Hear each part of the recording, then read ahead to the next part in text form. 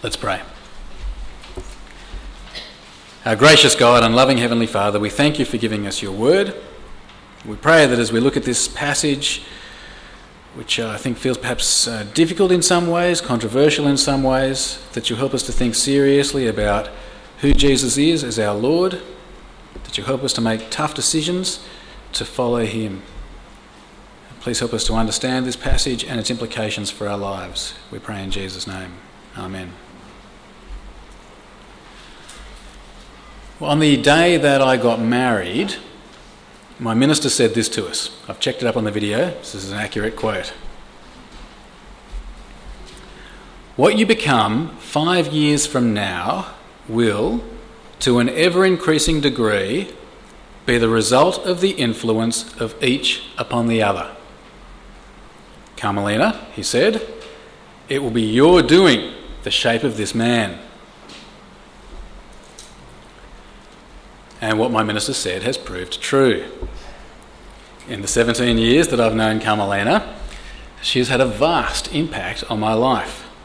I'm a completely different person now from what I was then, as a mere babe.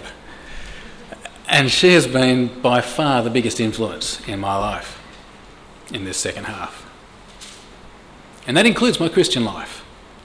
Carmelina has helped me and encouraged me, and that has been vital in my Christian development. Who you marry will have a profound impact on your life, including your Christian life. It'll make a big difference.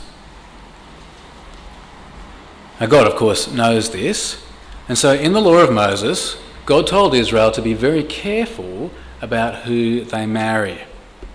God said that Jews must not marry non-Jews. Otherwise, he said, you will be led astray.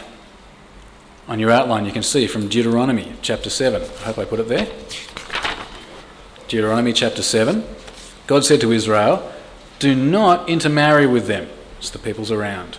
Do not give your daughters to their sons, or take their daughters for your sons, for they will turn your sons away from following me to serve other gods, and the Lord's anger will burn against you and will quickly destroy you. It makes sense.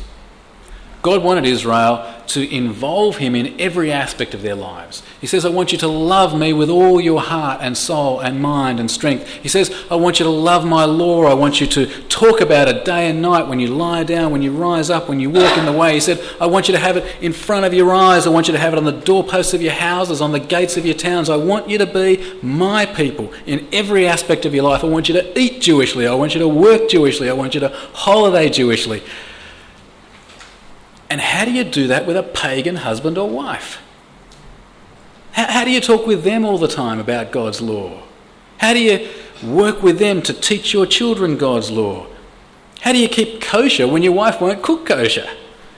How do you make your home a faithful Jewish home when your spouse is not a faithful Jew? Realistically, you cannot do it. It will not work. And so God's law for Israel was clear. No intermarriage. Well, that's what God's law said. And remember, as we saw last week in Ezra chapter 7 to 8, God's law is what Ezra was on about. Ezra came to bring God's law back to Israel. He came from Babylon to Israel. He brought God's law with him, and his mission was to teach it and to apply it to the people of Israel. Now in chapter 9, we see there's a problem. About 4 months after Ezra arrives in Jerusalem, some of the leaders come to him and they tell him that in direct contradiction to God's law, the Jews have been intermarrying. Look with me at Ezra chapter 9 and verse 1. Ezra chapter 9 and verse 1. After these things had been done, the leaders came to me and said, the people of Israel, including the priests and the Levites, have not kept themselves separate from the neighbouring peoples with their detestable practices, like those of the Canaanites, Hittites, Perizzites, Jebusites, Ammonites, Moabites, Egyptians and Amorites. They've taken some of their daughters as wives for themselves and their sons, and have mingled the holy race with the peoples around them. And the leaders and officials have led the way in this unfaithfulness, in this treason against God. Ezra is stunned. He mourns and grieves for Israel, verse 3. When I heard this, I tore my tunic and cloak, pulled my hair from my head and beard, and sat down appalled. Then everyone who trembled at the words of the God of Israel gathered round me because of this unfaithfulness of the exiles, and I sat there appalled until the evening sacrifice. Ezra grieves, and in his grief he turns to God in prayer. He starts off his prayer by confessing the enormity of Israel's sin. Verse 5, Then at the evening sacrifice I rose from my self-abasement with my tunic and cloak torn, and fell on my knees with my hands spread out to the Lord my God and prayed, Oh my God, I am too ashamed and disgraced to lift up my face to you, my God, because our sins are higher than our heads and our guilt has reached to the heavens. Israel's sin is enormous, and he says, that's why we went into exile last time, because we wouldn't obey your law. Verse 7. From the days of our forefathers until now, our guilt has been great. Because of our sins, we and our kings and our priests have been subjected to the sword and captivity, to pillage and humiliation at the hand of foreign kings as it is today. Last time Israel disobeyed God's law, they went into captivity, they were defeated. But now God has been gracious, he's been merciful, he's rescued a remnant of them and he's brought them back to the land. Verse 8. But now for a brief moment the Lord our God has been gracious in leaving us a remnant and giving us a firm place in his sanctuary. And so our God gives light to our eyes and a little relief in our bondage. Though we are slaves, our God has not deserted us in our bondage. He has shown us kindness in the sight of the kings of Persia. He has granted us new life to rebuild the house of our God and repair its ruins. And he has given us a wall of protection in Judah and Jerusalem. See how he's recounted the history? God has forgiven them for their sin of disobeying his law last time. He's brought them back to the land as a small remnant. And now what are Israel doing? They're disobeying God's law all over again. In direct contradiction to God's law, they are marrying non-Jews. Verse 10. But now, O our God, what can we say after this? For we have disregarded the commands you gave through your servants the prophets when you said, The land you are entering to possess is a land polluted by the corruption of its peoples. By their detestable practices they have filled it with their impurity from one end to the other. Therefore, do not give your daughters in marriage to their sons, or take their daughters for your sons. Do not seek a treaty of friendship with them at any time, that you may be strong and eat the good things of the land and leave it to your children as an everlasting inheritance. God has been merciful. He could have just wiped Israel out, but he hasn't. He's brought them back to the land in this time of Ezra. He's spared them. And now here they are, throwing it back in his face. There's no excuse. And so Ezra says to God, we stand guilty before you. If you totally destroy us this time, it's only what we deserve. Verse 13. What has happened to us, that is in the exile, is a result of our evil deeds and our great guilt, and yet our God, you've punished us less than our sins have deserved, and have given us a remnant like this, brought us back. Shall we again break your commands and intermarry with the peoples who commit such detestable practices? Would you not be angry enough with us to destroy us, leaving us no remnant or survivor? Oh, Lord God of Israel, you are righteous. We are left this day as a remnant. Here we are before you in our guilt, that because of it not one of us can stand in your presence. Well, as Ezra prays, the people around him start to realise how serious the situation is. When Israel disobeyed God last time, God destroyed them, sent them into exile. Now they have done it again. This could be the end for Israel. So chapter 10 and verse 1. While Ezra was praying and confessing, weeping and throwing himself down before the house of God, a large crowd of Israelites, men, women and children, gathered round him. They too wept bitterly. And then a bloke called Shechaniah speaks up. He says, it's not too late. Let's get rid of the foreign women and their children. Let's get them out. And so Ezra puts them under oath to do it. Verse 2. Then Shechaniah, son of Jehiel, one of the descendants of Elam, said to Ezra, we've been unfaithful to our God by marrying foreign women from the peoples around us. But in spite of this, there's still hope for Israel. Now, let us make a covenant before our God to send away all these women and their children, in accordance with the counsel of my Lord and of those who fear the commands of our God. Let it be done according to the law. Rise up. This matter is in your hands. We will support you. So take courage and do it. So Ezra rose up and put the leading priests and Levites and all Israel under oath to do what had been suggested. And they took the oath. Then Ezra withdrew from before the house of God and went to the room of Jehohanan, son of Eliashib. While he was there, he ate no food and drank no water, because he continued to mourn over the unfaithfulness of the exiles. I don't know how you feel about it. Here they are going to send their non-Jewish wives and their little children away.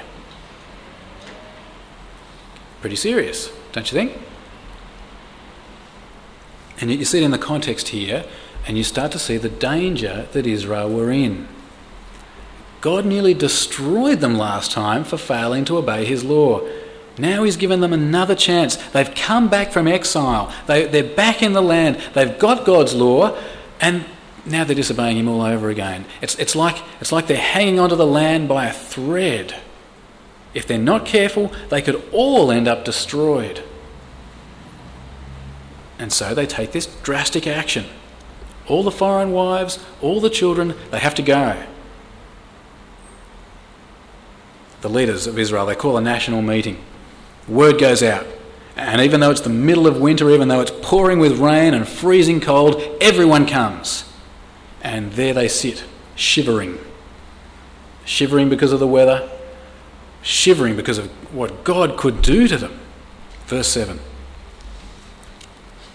A proclamation was then issued throughout Judah and Jerusalem for all the exiles to assemble in Jerusalem. Anyone who failed to appear within 3 days would forfeit all his property in accordance with the decision of the officials and elders, and would himself be expelled from the assembly of the exiles. Within the 3 days, all the men of Judah and Benjamin had gathered in Jerusalem. And on the 20th day of the 9th month, all the people were sitting in the square before the house of God, greatly distressed, that's literally shivering, because of the occasion and because of the rain. Ezra stands up. He says, here's the problem. You've disobeyed God's law by marrying non-Jews. The solution is simple. They have to go. Verse 10. Then Ezra the priest stood up and said to them, you have been unfaithful. You have married foreign women, adding to Israel's guilt. Now, make confession to the Lord, the God of your fathers, and do his will. Separate yourselves from the peoples around you and from your foreign wives. And the people agree. Verse 12. The whole assembly responded with a loud voice, you are right, we must do as you say. But it's pouring rain. It's freezing cold. And these things need to be properly investigated. There are thousands of people standing here in the rain. You can't sort out this kind of a matter like that on the spot. And so rather than dealing with it there and then, they appoint some judges. They get them to carefully investigate all the cases of intermarriage and to take the necessary action. And over the next couple of months, the judges sort it all out. Verse 13.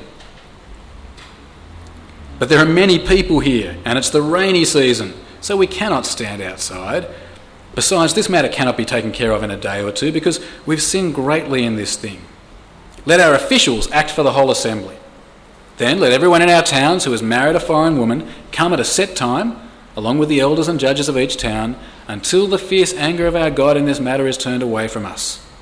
Only Jonathan, son of Asahel, and Josiah, son of Tikvah, supported by Meshullam and Shabbathai the Levite, opposed this.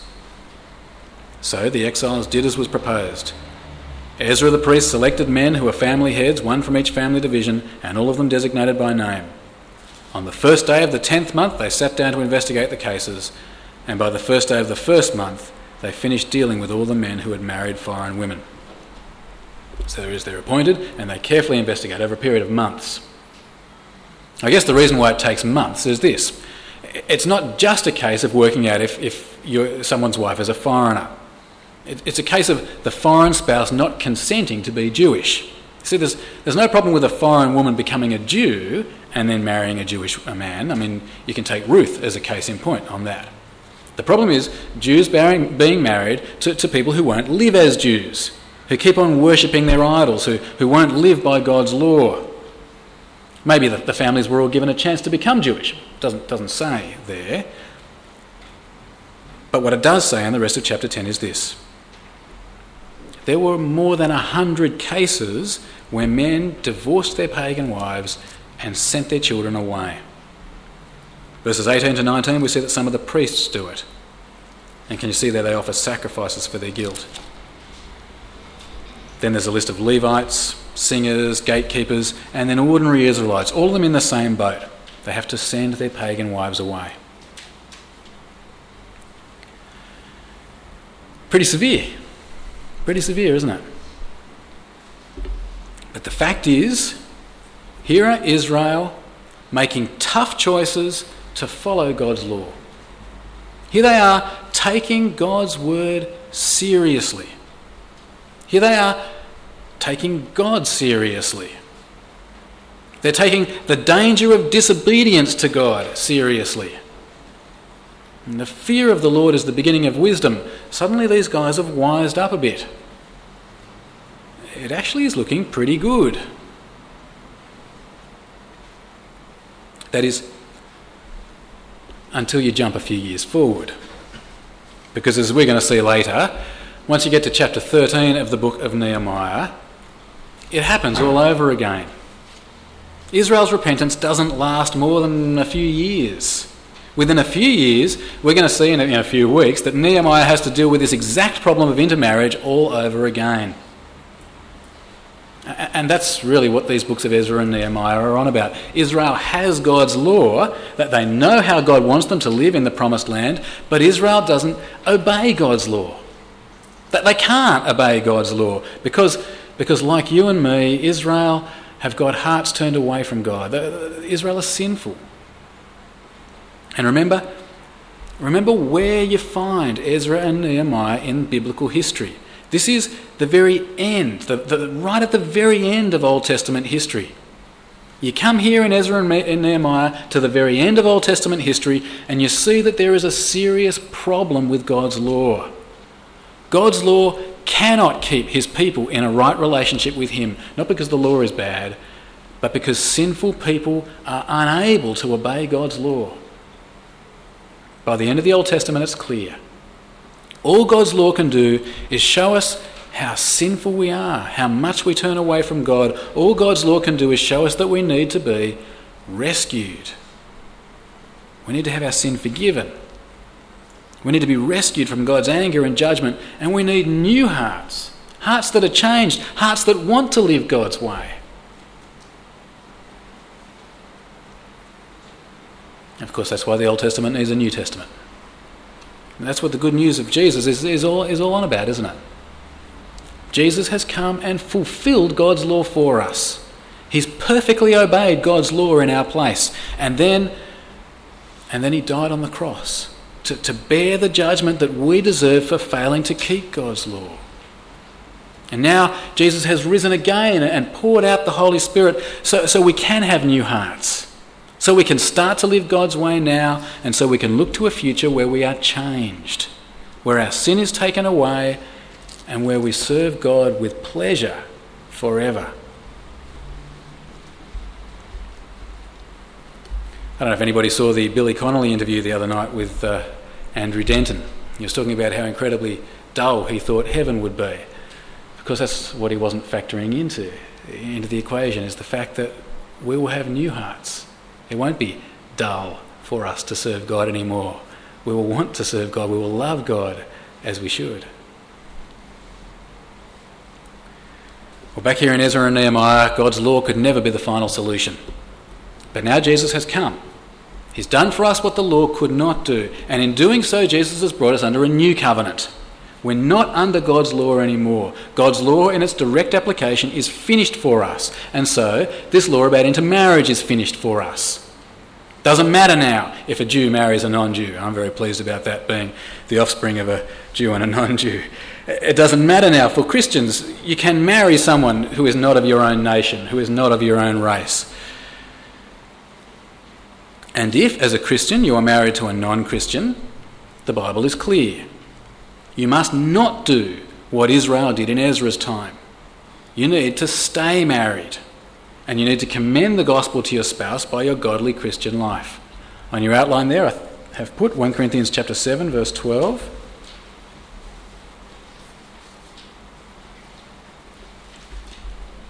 If any brother has a wife who is not a believer, and she is willing to live with him, he must not divorce her. And if a woman has a husband who is not a believer and he is willing to live with her, she must not divorce him. Pretty clear, isn't it? We are not under this Old Testament law about intermarriage anymore. We must not follow the example of Israel here directly anymore.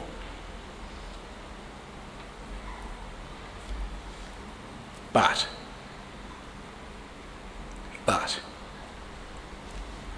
that is not to say that this stuff about intermarriage is irrelevant to us as Christians.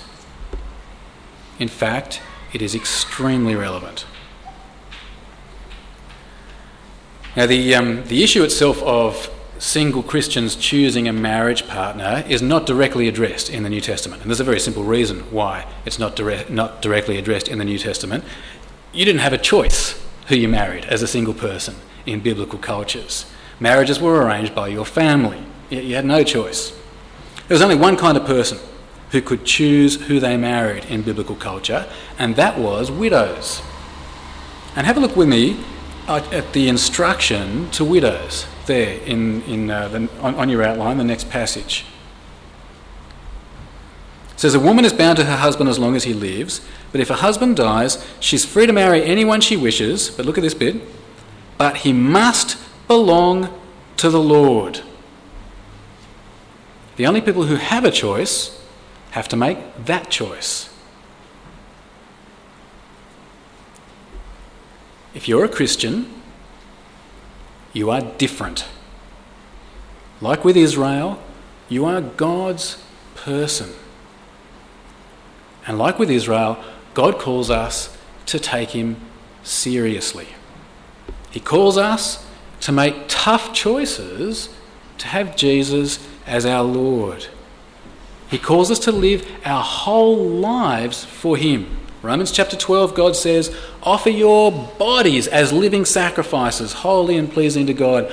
Don't be conformed to the ways of this world. Be transformed by the renewing of your minds through Jesus. And that includes our family lives. That's not just talking about an hour on Sunday. Husbands and wives, we are called to help each other as Christians. We're called to bring our children up to love and serve the Lord Jesus. And the simple fact is, it's going to be extremely difficult if you are married to a non-Christian. I mean, really, how can you be wanting to be a serious all-of-life Christian and then choose to marry a non-Christian? You're not going to be able to talk deeply about Jesus at home.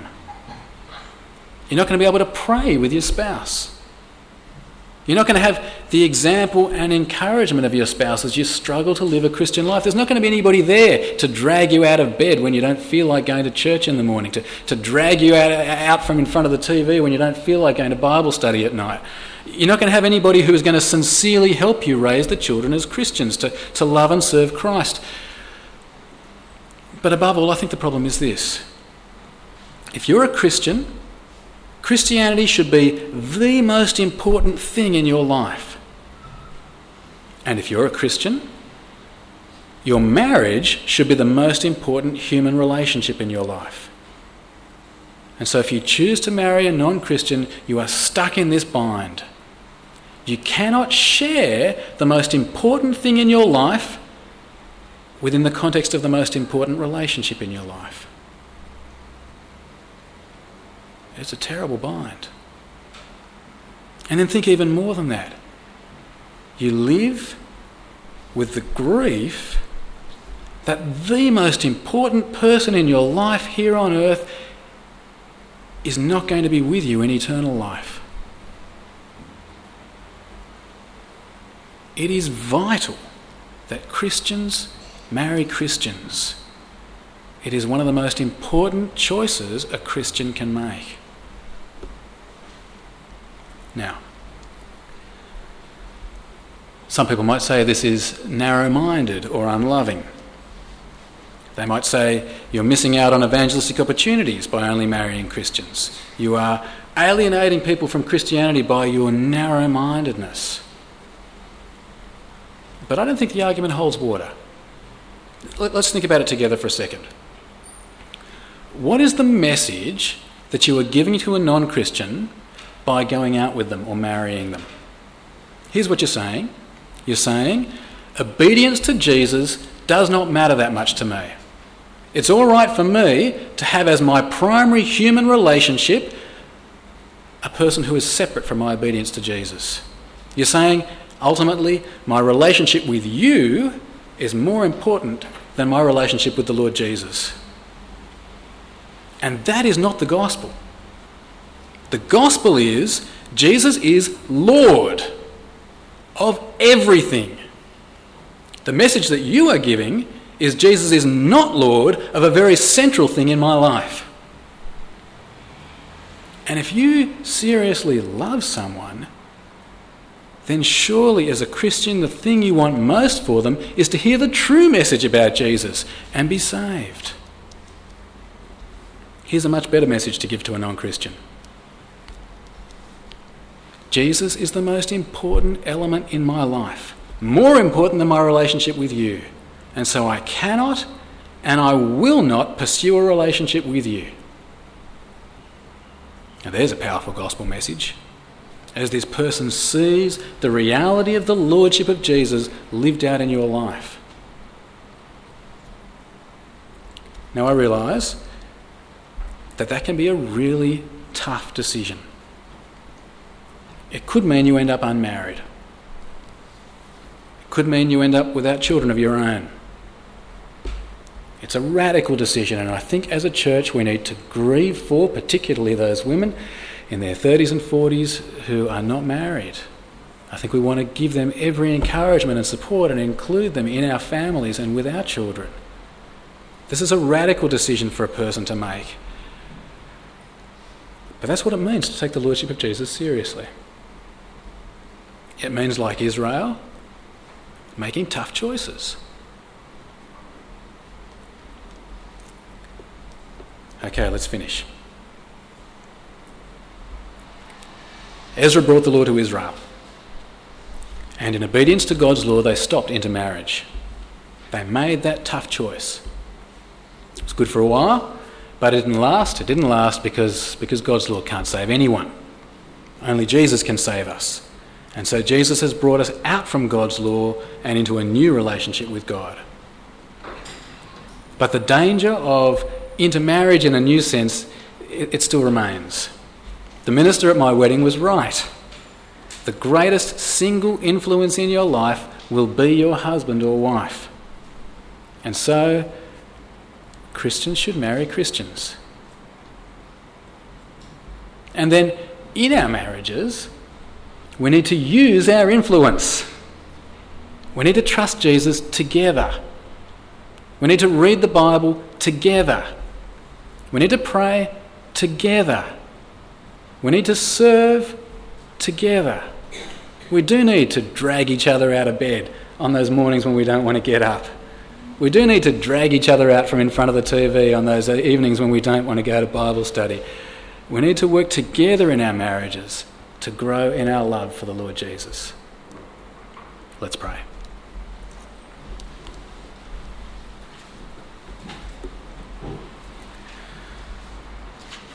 Almighty God, our loving Heavenly Father, we thank you that you are our loving Heavenly Father and you do want what is best for us. Thank you that what is best for us is to live our lives completely for you. Thank you that Jesus has lived and died and risen again in our place so we can be your people and be forgiven and be with you forever. Please work in us by your Holy Spirit so that we know and love the Lord Jesus Christ as Lord of all our lives. Help us in our marriages to push and spur each other on to love and good deeds and to grow in Christ. We pray for those who are unmarried in our congregation and whom we know. We ask, Heavenly Father, that you help them to be content in singleness, brave in their decision to live for the Lord Jesus, and to pursue only those relationships that will encourage them in Christ. Help us as a congregation to love and to serve and to look after those who are single, particularly those who are grieving their singleness. If we ask it in Jesus' name, amen.